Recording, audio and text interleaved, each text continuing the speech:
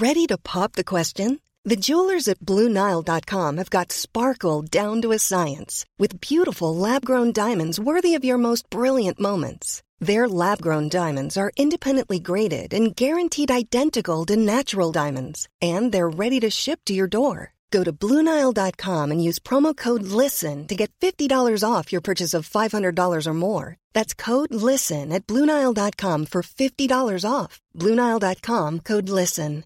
Hi, I'm Daniel, founder of Pretty Litter. Cats and cat owners deserve better than any old-fashioned litter. That's why I teamed up with scientists and veterinarians to create Pretty Litter.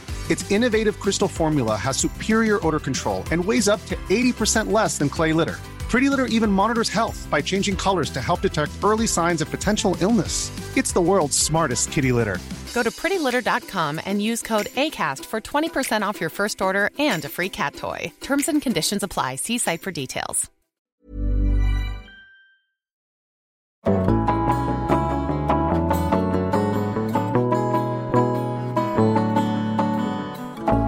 Ok, dette her podcasten Bra Damer. Guri Solberg heter jeg, og jeg jo veldig glad I å møte alle disse kule kvinnene, og en av de tingene som gjør det ekstra spennende at jeg får møte folk som på en måte hører til I en helt annen verden enn det jeg kjenner til. Og I dag så det til gangs en ny verden for meg, selv om, ja, jeg bor ganske mye på hotell, men utover det så har jeg ikke så veldig peiling, men det har dagens gjest, Emilie Anker Stordalen. Velkommen til deg. Tusen takk, veldig hyggelig. Du, og Emilie, hun altså så businesswoman, for hun ikke bare sitter I en sånn lekker sort blazer, hun har Mac'en åpen på bordet, måtte akkurat legge bort telefonen. Det liksom mye som skjer I jobblivet ditt akkurat nå. Hva det som, kan du fortelle oss hva som foregår? Ja, det jo veldig gøy at det litt ting å gjøre da, så det setter jeg veldig pris på. Det har jo vært et spesielt år, så for meg det nesten litt hyggelig at jeg kommer her og har mobilen og dataen. Men nå det litt ekstra hektisk, fordi vi skal på en hotell på tirsdag I Bodø. Så det tar mye tid.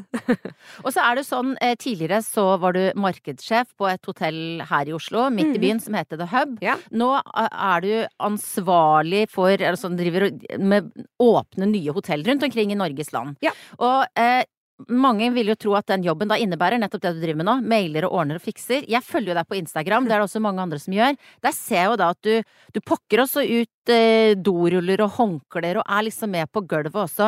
Hva på en måte, hva stillingsbeskrivelsen din? Stillingsbeskrivelsen min altså nå jobber jeg I prosjekt, og det jo det en hotellåpning et stort prosjekt. Vi har jo 22 kontrakterte prosjekter som vi skal gjennomføre, og derfor har vi også et lite team som jobber med det nå.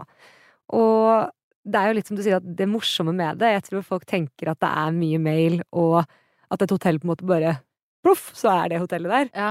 Men det det som gjør det så spennende å jobbe I reiseliv, at du får liksom vært innom så mange forskjellige områder. Du må, uavhengig av hvilken stilling du har når du jobber med en hotellåpning, så blir du eksponert for absolutt alt. Om det kontrakteringer, eiendom, interiørvalgdesign, salg, markedsføring, eller da pakke ut paller på paller på paller på paller. Men I hvilken del av denne prosessen det du mest komfortabel? For jeg tenker jo da at det jo både da, ikke sant, på gulvet som vi snakker om, og også noen sånne viktige møter med menn I dress, ser jeg for meg. Hvor du på ditt det tøffeste? Og absolutt I utpakking. Jeg elsker det, jeg synes det så gøy, for da kan man liksom du får gjort litt, du får beveget deg, pratet med hyggelige mennesker, så jeg synes at det et eller annet med den teamfølelsen som skapes når du sitter og skal forberede de fysiske tingene, for det så konkret, du ser liksom produktet ditt komme til liv.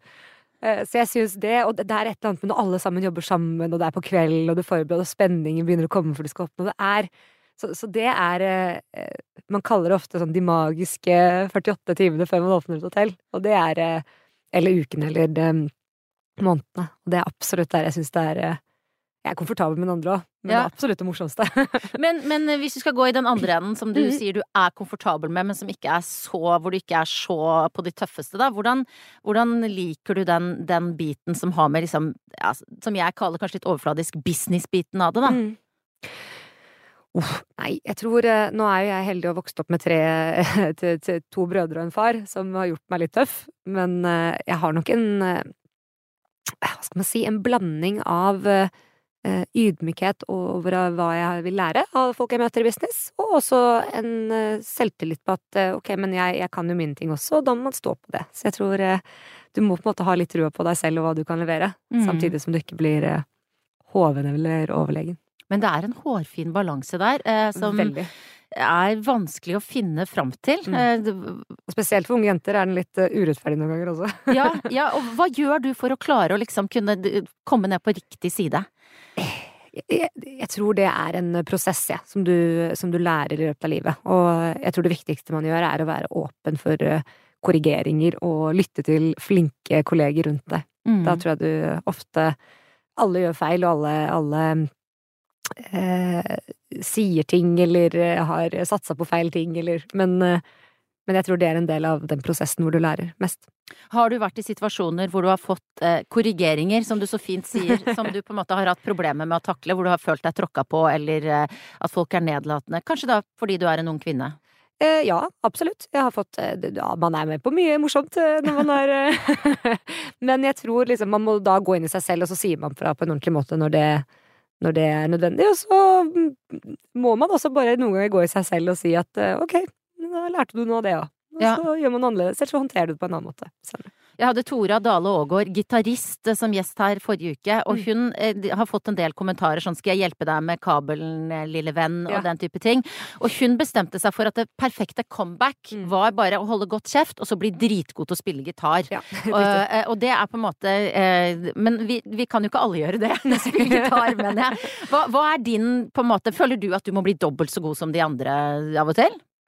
Ja, men jeg liker jo den tilnærmingen som du snakket om nå. Jeg synes jo det på en måte innimellom så bare bestemmer du deg for at du trenger ikke å ta alle fightene, men du kan ta de viktige og de riktige på kanskje de riktige arenaene. Og så, jeg har noen ganger sittet i bord med liksom helt leilige bord, jeg også, og vært litt sånn Fy fader, men det sånn da, har du noen du debriefer til, får ut møkka til, altså de tingene du holder inne? Hvem det som får det? Kjæresten min, brødrene mine, venner, altså jeg litt sånn åpen bok, frisøren min. Det liksom, her det god ventilasjon. Ja, men det skjer ikke så ofte, jeg tror jeg også har vært ganske heldig. Men jeg ser også på andre, jeg synes det nesten verre å se når det skjer med andre. I hotellbransjen så jobber det jo veldig mange, og spesielt når jeg var på The Hub, så synes jeg det ofte var vanskelig, for det ganske mange unge mennesker som jobber i reiseliv, og mange som har sin første jobb, som kanskje ikke kan språket godt, eller og hvis du har jobbet i en resepsjon mange ganger og stått der og observert, de fleste gjestene hyggelige, men fy fader altså, du får en ganske tykk hud etter hvert av å stå der, og da blir man også, det nesten verst å se andre få pepper. Hva egentlig, vet jeg at du ikke jobber som resepsjonist, men du kjenner jo dette fra innsiden. Hva instruksjonen da? For det jo den der klassiske med at kunden har alltid rett, men kunden kan jo ikke være en kuk, liksom. Altså hva skal man gjøre når man blir dårlig behandlet av gjester? Altså, og de fleste gjester hyggelige, men når du blir dårlig behandlet, som regel så hjelp igjen, du kan stå og si det forstår vi, og 9 av 10 ganger så vil jo ofte en gjest bare bli lyttet til, og bli forstått og sett, og det det viktigste, og så skal man ha respekt for at deres opplevelse av situasjonen sånn den og når man innimellom bryter litt sånn god folkeskikk da, så det veldig greit å ta det bare videre med sin sjef, og debriefe litt bak. Så det hjelper liksom ikke å starte en diskusjon i resepsjonen. Nei, jeg har observert noen, blant annet jeg har sett folk liksom stå i telefonen. Ja, det forstår jeg. Ja, nei, selvfølgelig. Ja, nei, det forstår jeg.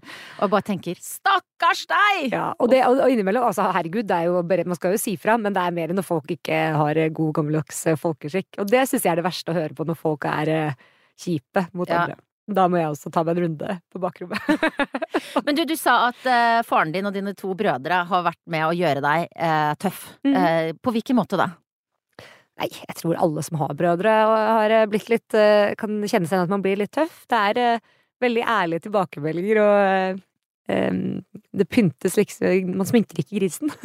Så det og det mer på den måten at man, og så det litt interessant å være med og vokse opp med gutter også, for det ting hvor jeg reagerer på ting, eller kanskje overtenker og jeg ser ikke alltid på meg selv som en sånn type person som gjør det ofte, men noen ganger ser de litt enklere på ting og litt sånn, ja, men tenk på det, sånn det. Ja vel. Så de har på en måte gjort meg litt både tøffere, men også litt mer sånn, ja, det går sikkert bra. Da vi neste. Litt enklere. Og det jo litt sånn synd å si det, for man skal jo være liksom forsiktig med å si sånn damer, sånn menn. Absolutt. Og i denne podcasten så kommer jeg stadig vekk som å si den setningen som jeg ikke liker, men sånn, ja, du flink til å tenke litt som en mann. Ja. Det jo en overforenkling, sant? Men Absolutt. Gutta flinkere til det å bare ikke overtenke og jeg har lært, altså herregud, det går jo andre veien nå. De gutta har hatt veldig godt av meg som søstre, så det ikke sånn at dette en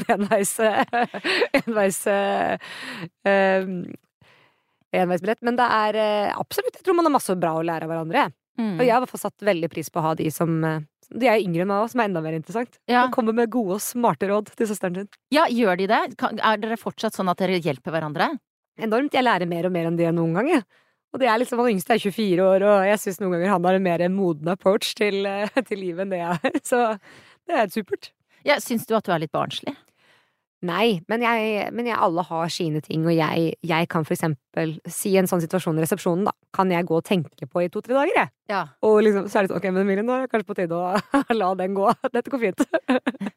Så, nei da, sånn det.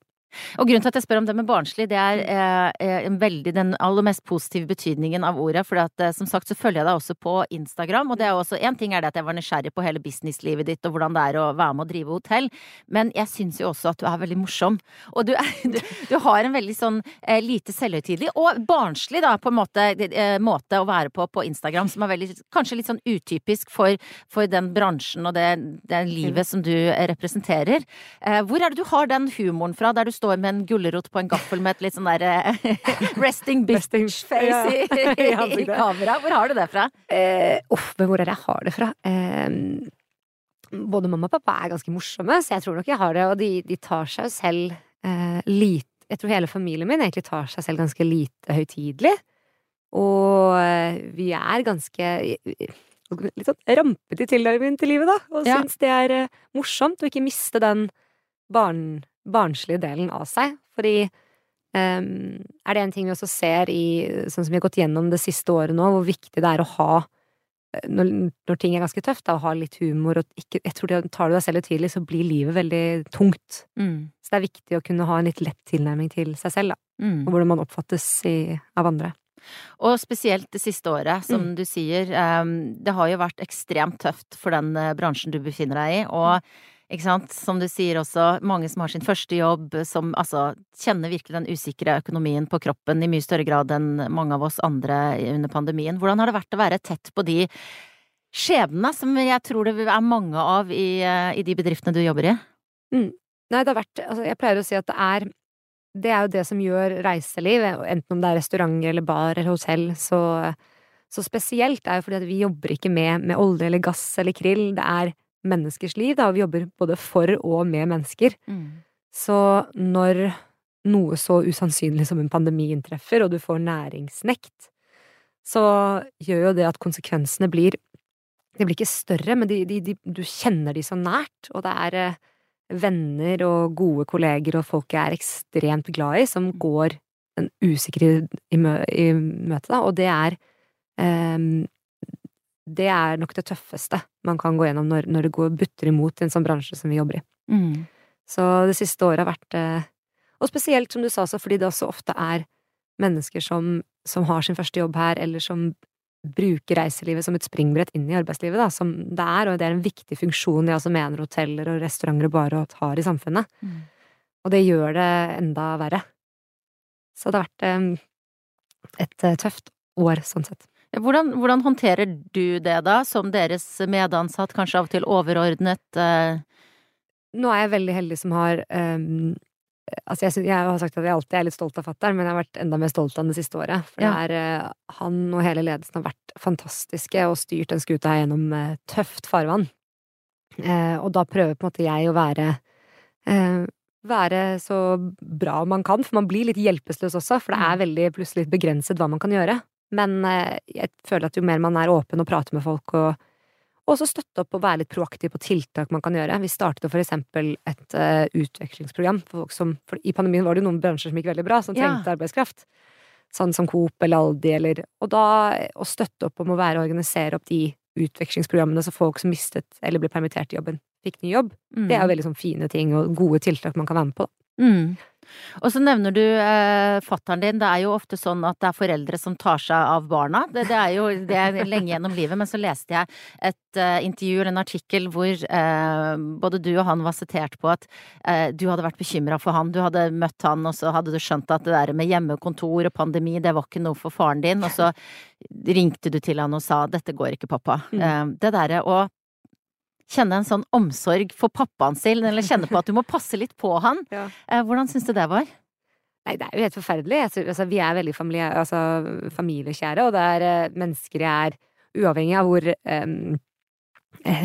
hvordan jobb de har, eller hvordan de utad, så det allikevel liksom, det jo faren din, og du blir du får når de står, og du ser at de står i tøffe tak, uavhengig av hva det og de endrer egentlig adferd, eller ikke spiser, eller da blir man jo nervøs, og det ikke noe god følelse.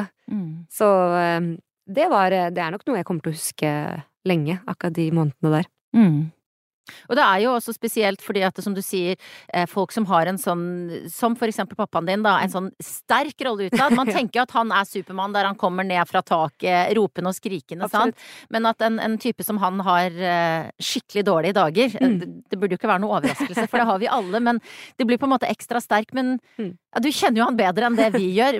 Hvor overrasket blir du over at en fyr som pappaen din kan slite? Nei, ikke overrasket helt tatt. Jeg tror en av de egenskapene som gjør han, som jeg synes hans fineste egenskaper, hvor glad han i mennesker. Og det en veldig sånn genuin og oppriktig ting som jeg også prøver å ha lært og tatt med meg videre. Og det gjør også at han føler jo du må på en måte distansere deg litt til det for å få gjort jobben og få dratt alt gjennom. Men det betyr ikke at du tar det noe mindre innover deg når du sitter på kvelden, og det tror jeg det jo en fin egenskap. Men jeg vet jo at den finnes der hos han, at det et veldig sånn, det en genuin, han har et genuin glede av å treffe nye mennesker og være med folk, og da skjønte jeg at dette her ikke kanskje noe for han. Nei. Ja. Det bra det åpner opp nå da, både veldig for pappaen din og alle oss andre. Da det bare å støtte opp alle restaurantene i Oslo. Ja, jeg har hørt at nå får man ikke plass på de beste restaurantene før i september og sånn. Det jo fantastiske nyheter at folk bare gira på å gå ut og... Absolutt, jeg skulle booke bord på, jeg lurer på om det var Benjamin, og de var fullbooket til oktober eller noe sånt i helgene. Ja, så da var det bare å kjøre på. Støtt opp om alle bransjer nå. Absolutt. Og apropos bransjer og fagvalg og yrkesvalg og pappaen din som vi har vært innom nå, det på en måte ikke noe overraskelse at du har den jobben du har. Nei. Men samtidig så det jo ikke gitt at man gjør det samme som foreldrene sine. Altså, veldig mange tar jo det som en inspirasjon til å gjøre det stikk motsatte. Ja. Hva var det som gjorde at du på et eller annet tidspunkt fant ut at nei, nå går jeg denne veien jeg også? Det var veldig lenge at jeg ikke trodde jeg skulle inn i reiseliv, og jeg var ganske bevisst på at jeg tror det veldig sunt for meg å teste noe annet. Så jeg studerte jo reiseliv i USA, eller hotellfag, og etter det så tok jeg en master i generell strategi, markedsføring og innovasjon, og etter det så ble jeg konsulent her i Oslo. Ja. Så jeg har vært innom litt, og da var jeg innom masse forskjellige bransjer. Og jobbet litt som konsulent når jeg var i London også. Så jeg veldig glad for at jeg startet med noe annet, for jeg tror det sunt for både meg selv og kollegene jeg jobber med i dag, at man har vært et system utenfor familiebedriften. Når det sagt, så jo, som jeg var inne på litt i stad, det fine med reiseliv at uavhengig av hva du interessert i, om det salg eller markedsføring eller mennesker, eller om du ikke liker mennesker, så det noe for alle. Så det på en måte en veldig spennende bransje når man eksponert for den, å teste. Så jeg veldig glad for at jeg gjorde det. Og så var det veldig lett, og det gikk veldig fort og føltes veldig rett. Ja. Plutselig så var det der, sånn at du har ikke noe sånn, det noe sånn øyeblikk hvor du har second thoughts, som det heter? Nei, ikke enn så lenge. Selv ikke etter dette året her. Nei. Men nei, det har jeg ikke. For det igjen den enorme variasjonen du har. Og du får det i en kombinasjon av at du kan møte så mye spennende mennesker og reise, og det bare en kul bransje. Men du, skal ikke du gifte deg med en hotellfyr også? Det skal jeg. Ja. Jeg gikk så langt. Bransja skikkelig ut. Hvordan preger det kjæresteforholdet deres, at dere på en måte bransjenørder, da? Jo, det vi prater nok i overkant mye hotell. Det gjør vi. Og du glemmer hvor mye det blir, for det er jo en samme interesse her, og når vi også innenfor samme selskap, så blir det jo enda mer. Men kanskje spør venner av oss. Jeg vet ikke hvor ille vi egentlig. Nei. Det blir nok litt. Men for dere funker det bra? For oss funker det toppers. Vi har jo noen å spare med, og vi hjelper hverandre, så det som et lite miniteam i leiligheten vår. Og det jo liksom, det slo meg, fordi at du heter jo da Emilie Anker Stordalen. Og når jeg tenkte på det oppi hodet mitt, så kom plutselig sånn Anker Hansen fram. Ja, jeg vet det. Dette sikkert en referanse som har blitt dratt mange ganger. For dere som litt yngre enn meg, og ikke husker dere Hotell Cæsar, så det på en måte Anker Hansen-familie jo da liksom hele dette dynastiet som driver et hotell midt i Oslo, og det altså, det incestuøse kjærlighetsforhold, det drap, det sjalusi, det alkoholisme, og det jo hvordan det egentlig å drive en familiebedrift? Det noen ting annet enn Anker som ligner?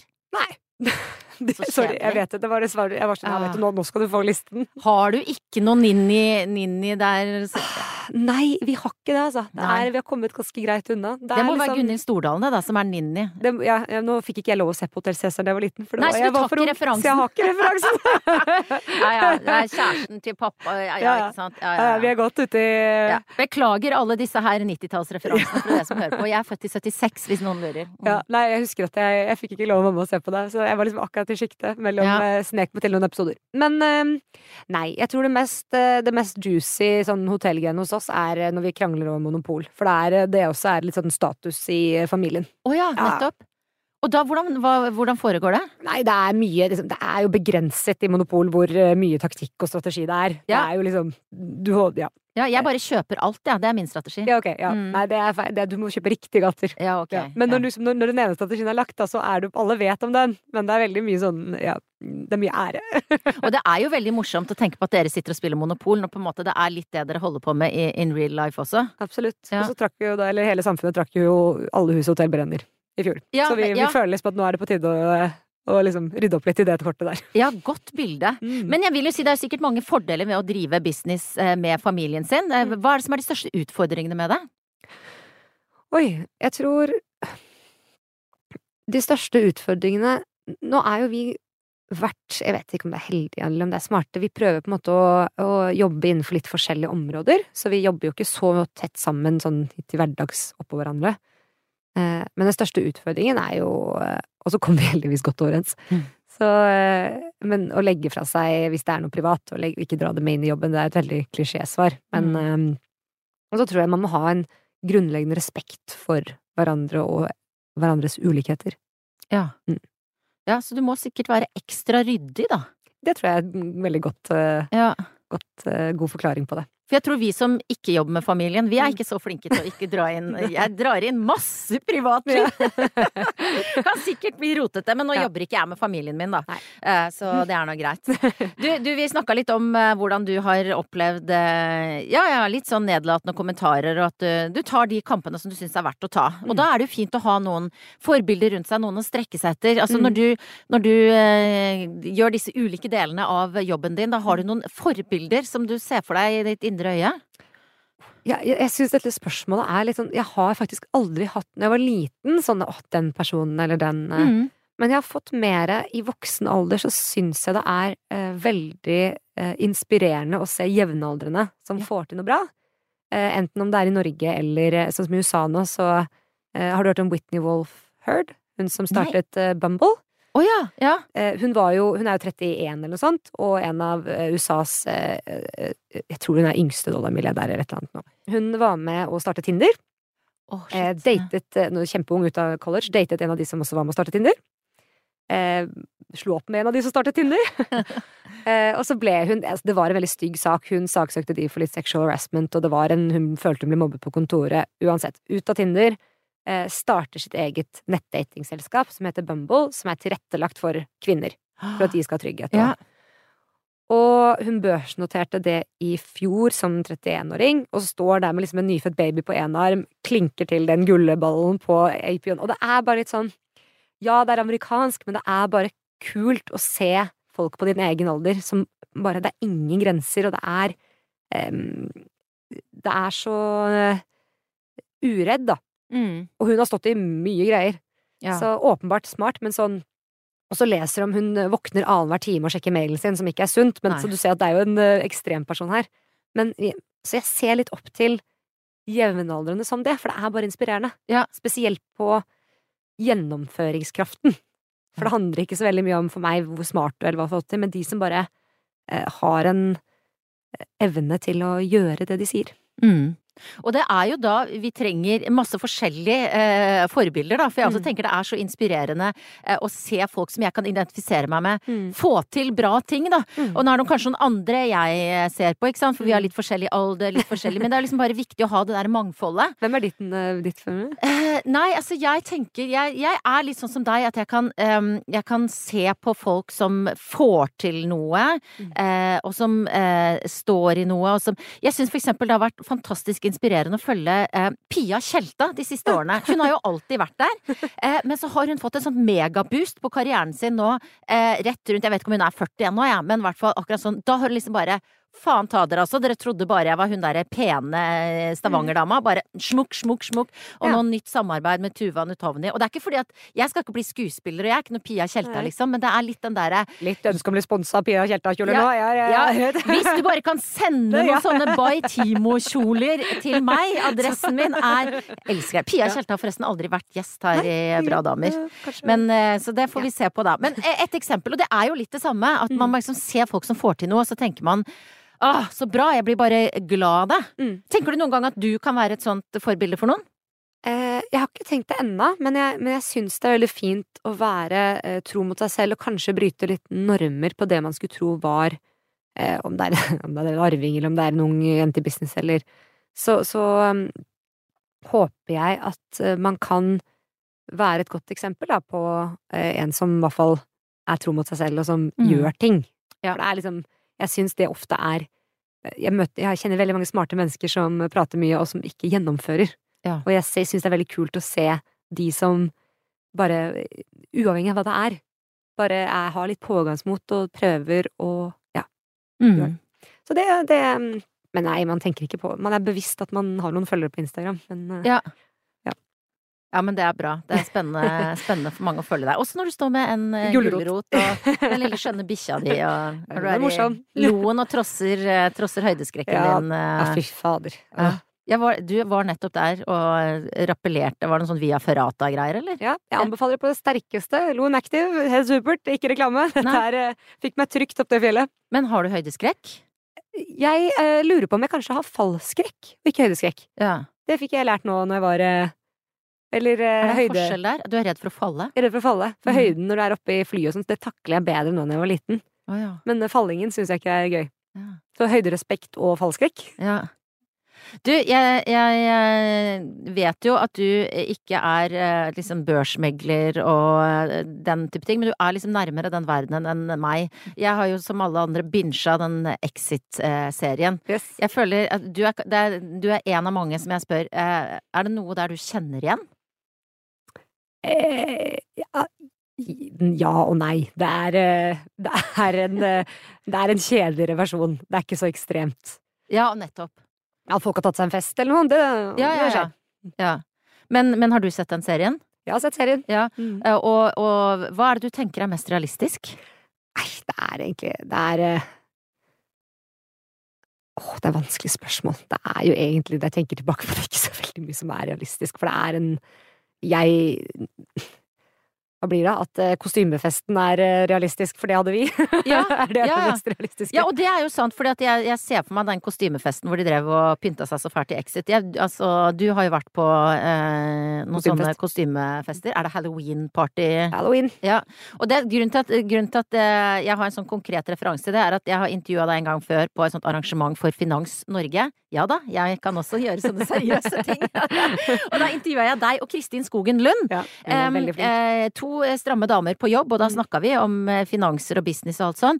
Men så kom det fram at forrige gang dere traff hverandre, da var hun utkledd som Michael Jackson, og du, jeg husker ikke hva du var, men dere var i hvert fall helt utkledd. Ja. Hvordan er det å møte folk som Kristin Skogen Lund da, i sånne settinger?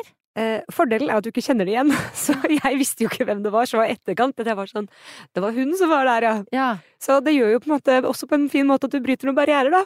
Ja. For jeg også gikk jo opp til en person og var sånn, ja, hva jobber du med da? Og så, nå husker jeg ikke helt konkret hva det var, men det var typ, jeg er minister. Og jeg bare, å, er det gøy da? Det blir sånn. Så det høres veldig surrealistisk ut, men jeg visste faktisk ikke at det var henne, for det var såpass bra kostyme. Men er det sånn da, når man da liksom fester ministre og NHO-ledere og businessfolk side om side, er det sånn da at alle slår seg løs i en mølje på dansegulvet? Ja, det er en vanlig fest. Noen er morsomme, andre er litt roligere. Å herregud, vet du merker jo nå at jeg har så lyst til å få noe sånn der. Det var en gang! Jan Fredrik Karlsen spydde men jeg ser jo på ditt lojale fjes, og det skjønner jeg jo, det er jo sånn, man outer ikke sånne ting. Neida. Men Jan Fredrik Karlsen det er kjempegøy. Jan Fredrik Karlsen lå sikkert som å spydde et eller annet hjørne. Sorry, han kan jeg hete. Det går fint. Med sånn der toga og sånn krone på hodet. Ja, vi får la festsladre ligge, og så skal jeg heller gå til det som jeg spør alle gjestene mine om, det er å ta med en eller annen dings, en greie som kan si noe om hvem du er. Nå har du jo Mac'en på bordet, men det er ikke den du...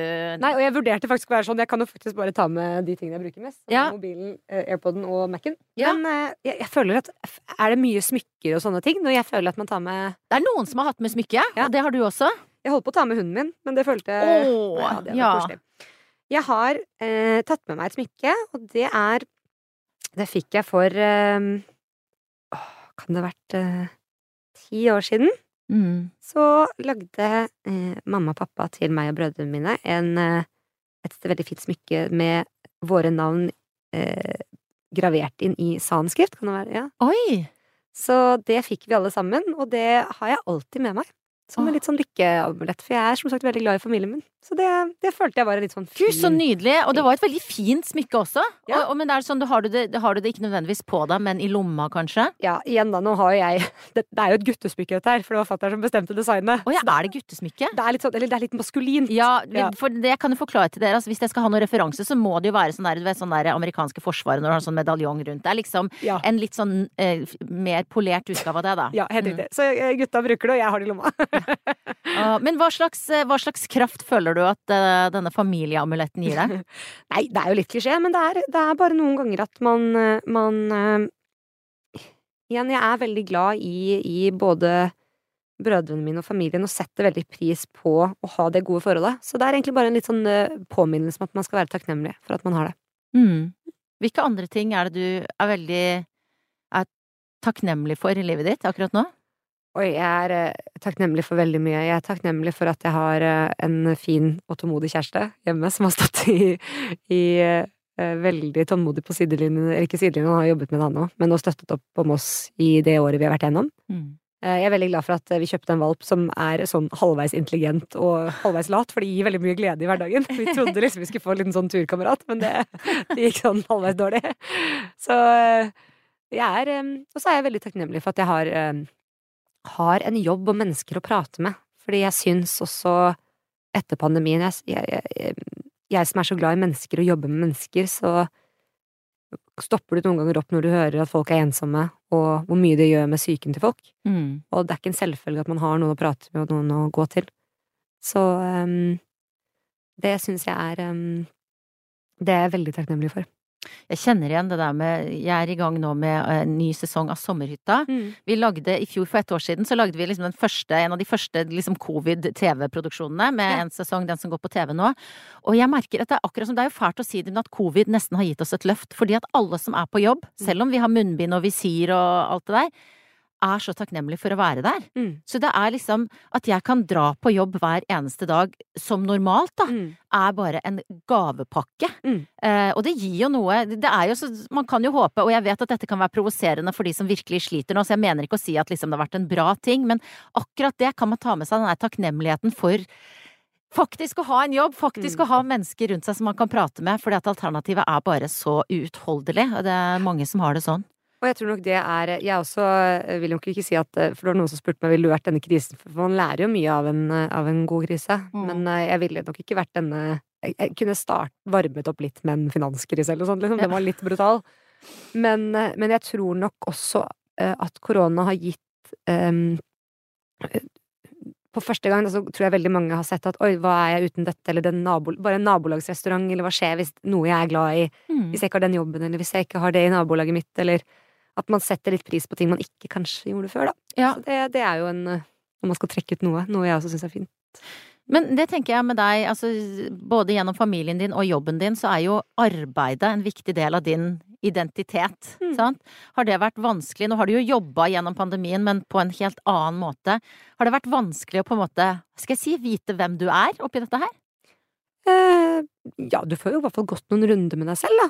Og helt i starten, så altså, det var jo tøft, og vi skjønte at det kom til å gå bra, men du må jo ta noen runder og være sånn, hva jeg hvis ting blir endret, eller hvis noe skjer, eller hvis jeg må liksom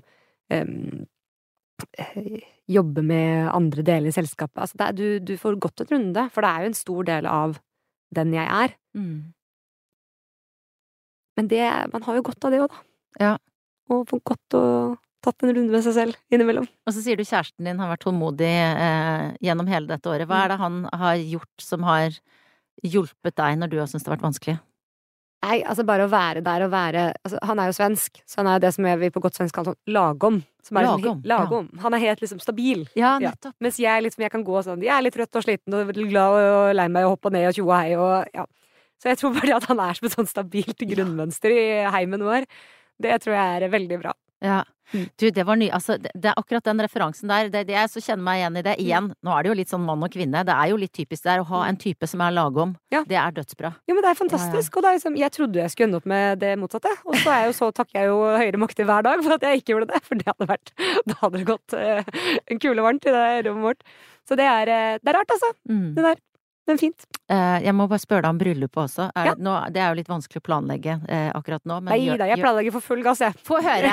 Når, hvor og hvordan skal du gifte deg, Emilie? Nei, det også var jo veldig fint, da. For det var jo, dette var jo en hemmelighet. Vi har jo en i familien som ikke kan holde på hemmeligheter. Han heter Petter. Ja. Så jeg hadde jo sagt liksom, liksom, vi hadde bestemt oss for hvor det skulle være for 1 år siden. Ja. Da hadde jeg ikke sagt, Jens hadde nesten ikke fortalt det til sine foreldre i gang. Fatteren med i en podcast i Sverige og sier, nå skal dere høre her, det skal skje på altså, nei, vi skal gifte oss i Sverige på et hotell der. Ja. Så det ble på en måte, var i alle svenske aviser og full Men det fordi på grunn av deg og Petter, eller din Jens også en profilert person? Nei, det han ikke. Nei. Fordi... Han egentlig en kjent artist. Ja, han egentlig en svensk visanger. Ja.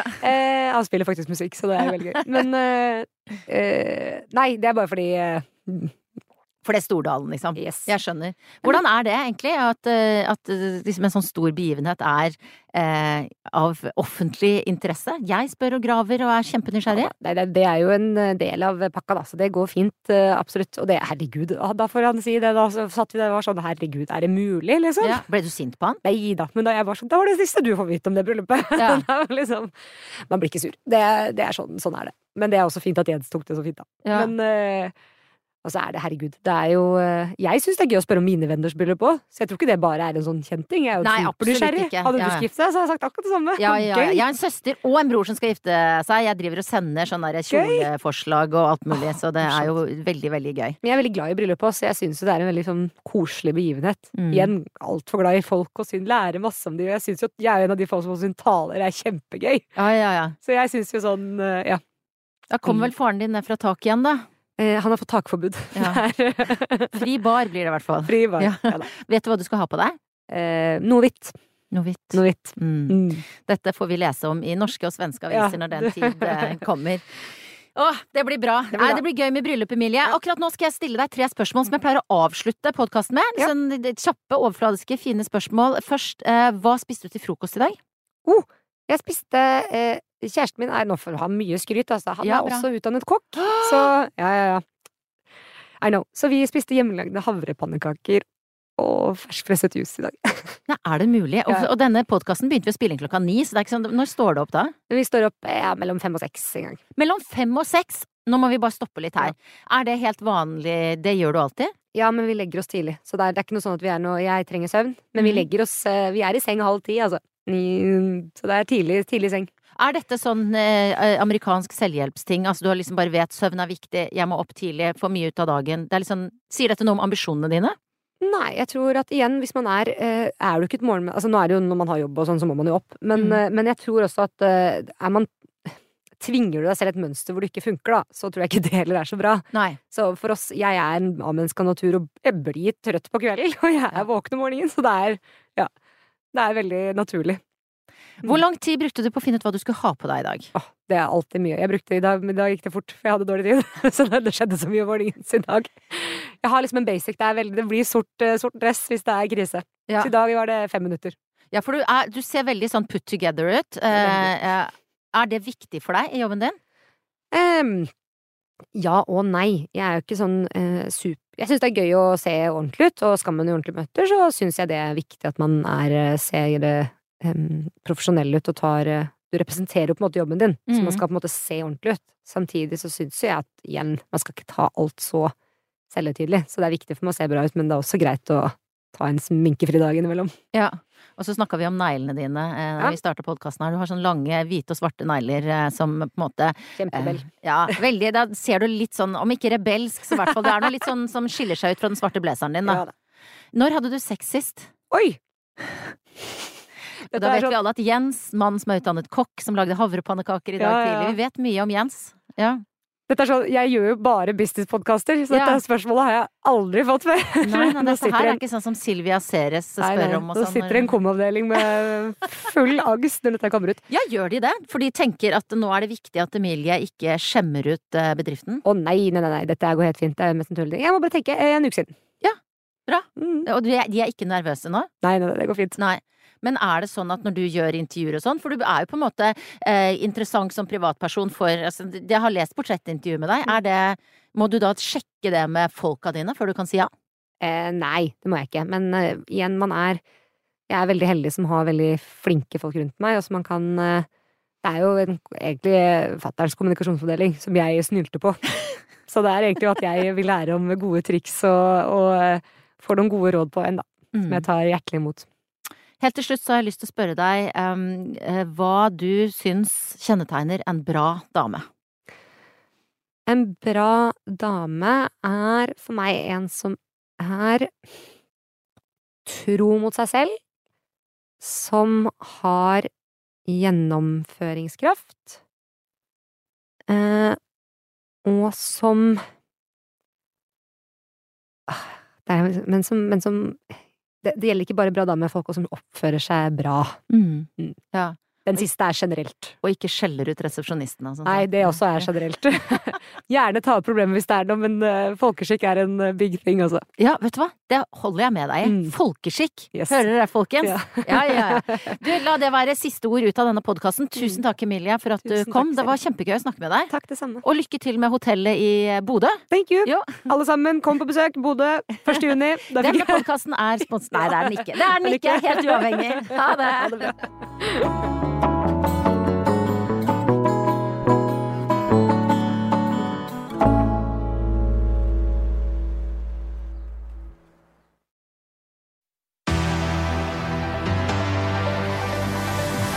Jippi, ventetiden er over. Endelig er Rød Løpers podcast tilbake med sesong 2.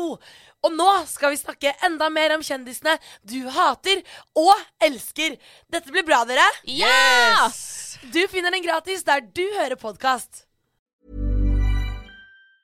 Hi, I'm Daniel, founder of Pretty Litter. Did you know cats tend to hide symptoms of sickness and pain? I learned this the hard way after losing my cat, Gingy. So I created Pretty Litter, a health monitoring litter that helps detect early signs of illness by changing colors, saving you money and potentially your cat's life. Pretty Litter is veterinarian developed, and it's the easiest way to keep tabs on your fur baby's health right at home. Go to prettylitter.com and use code ACAST for 20% off your first order and a free cat toy. Terms and conditions apply. See site for details.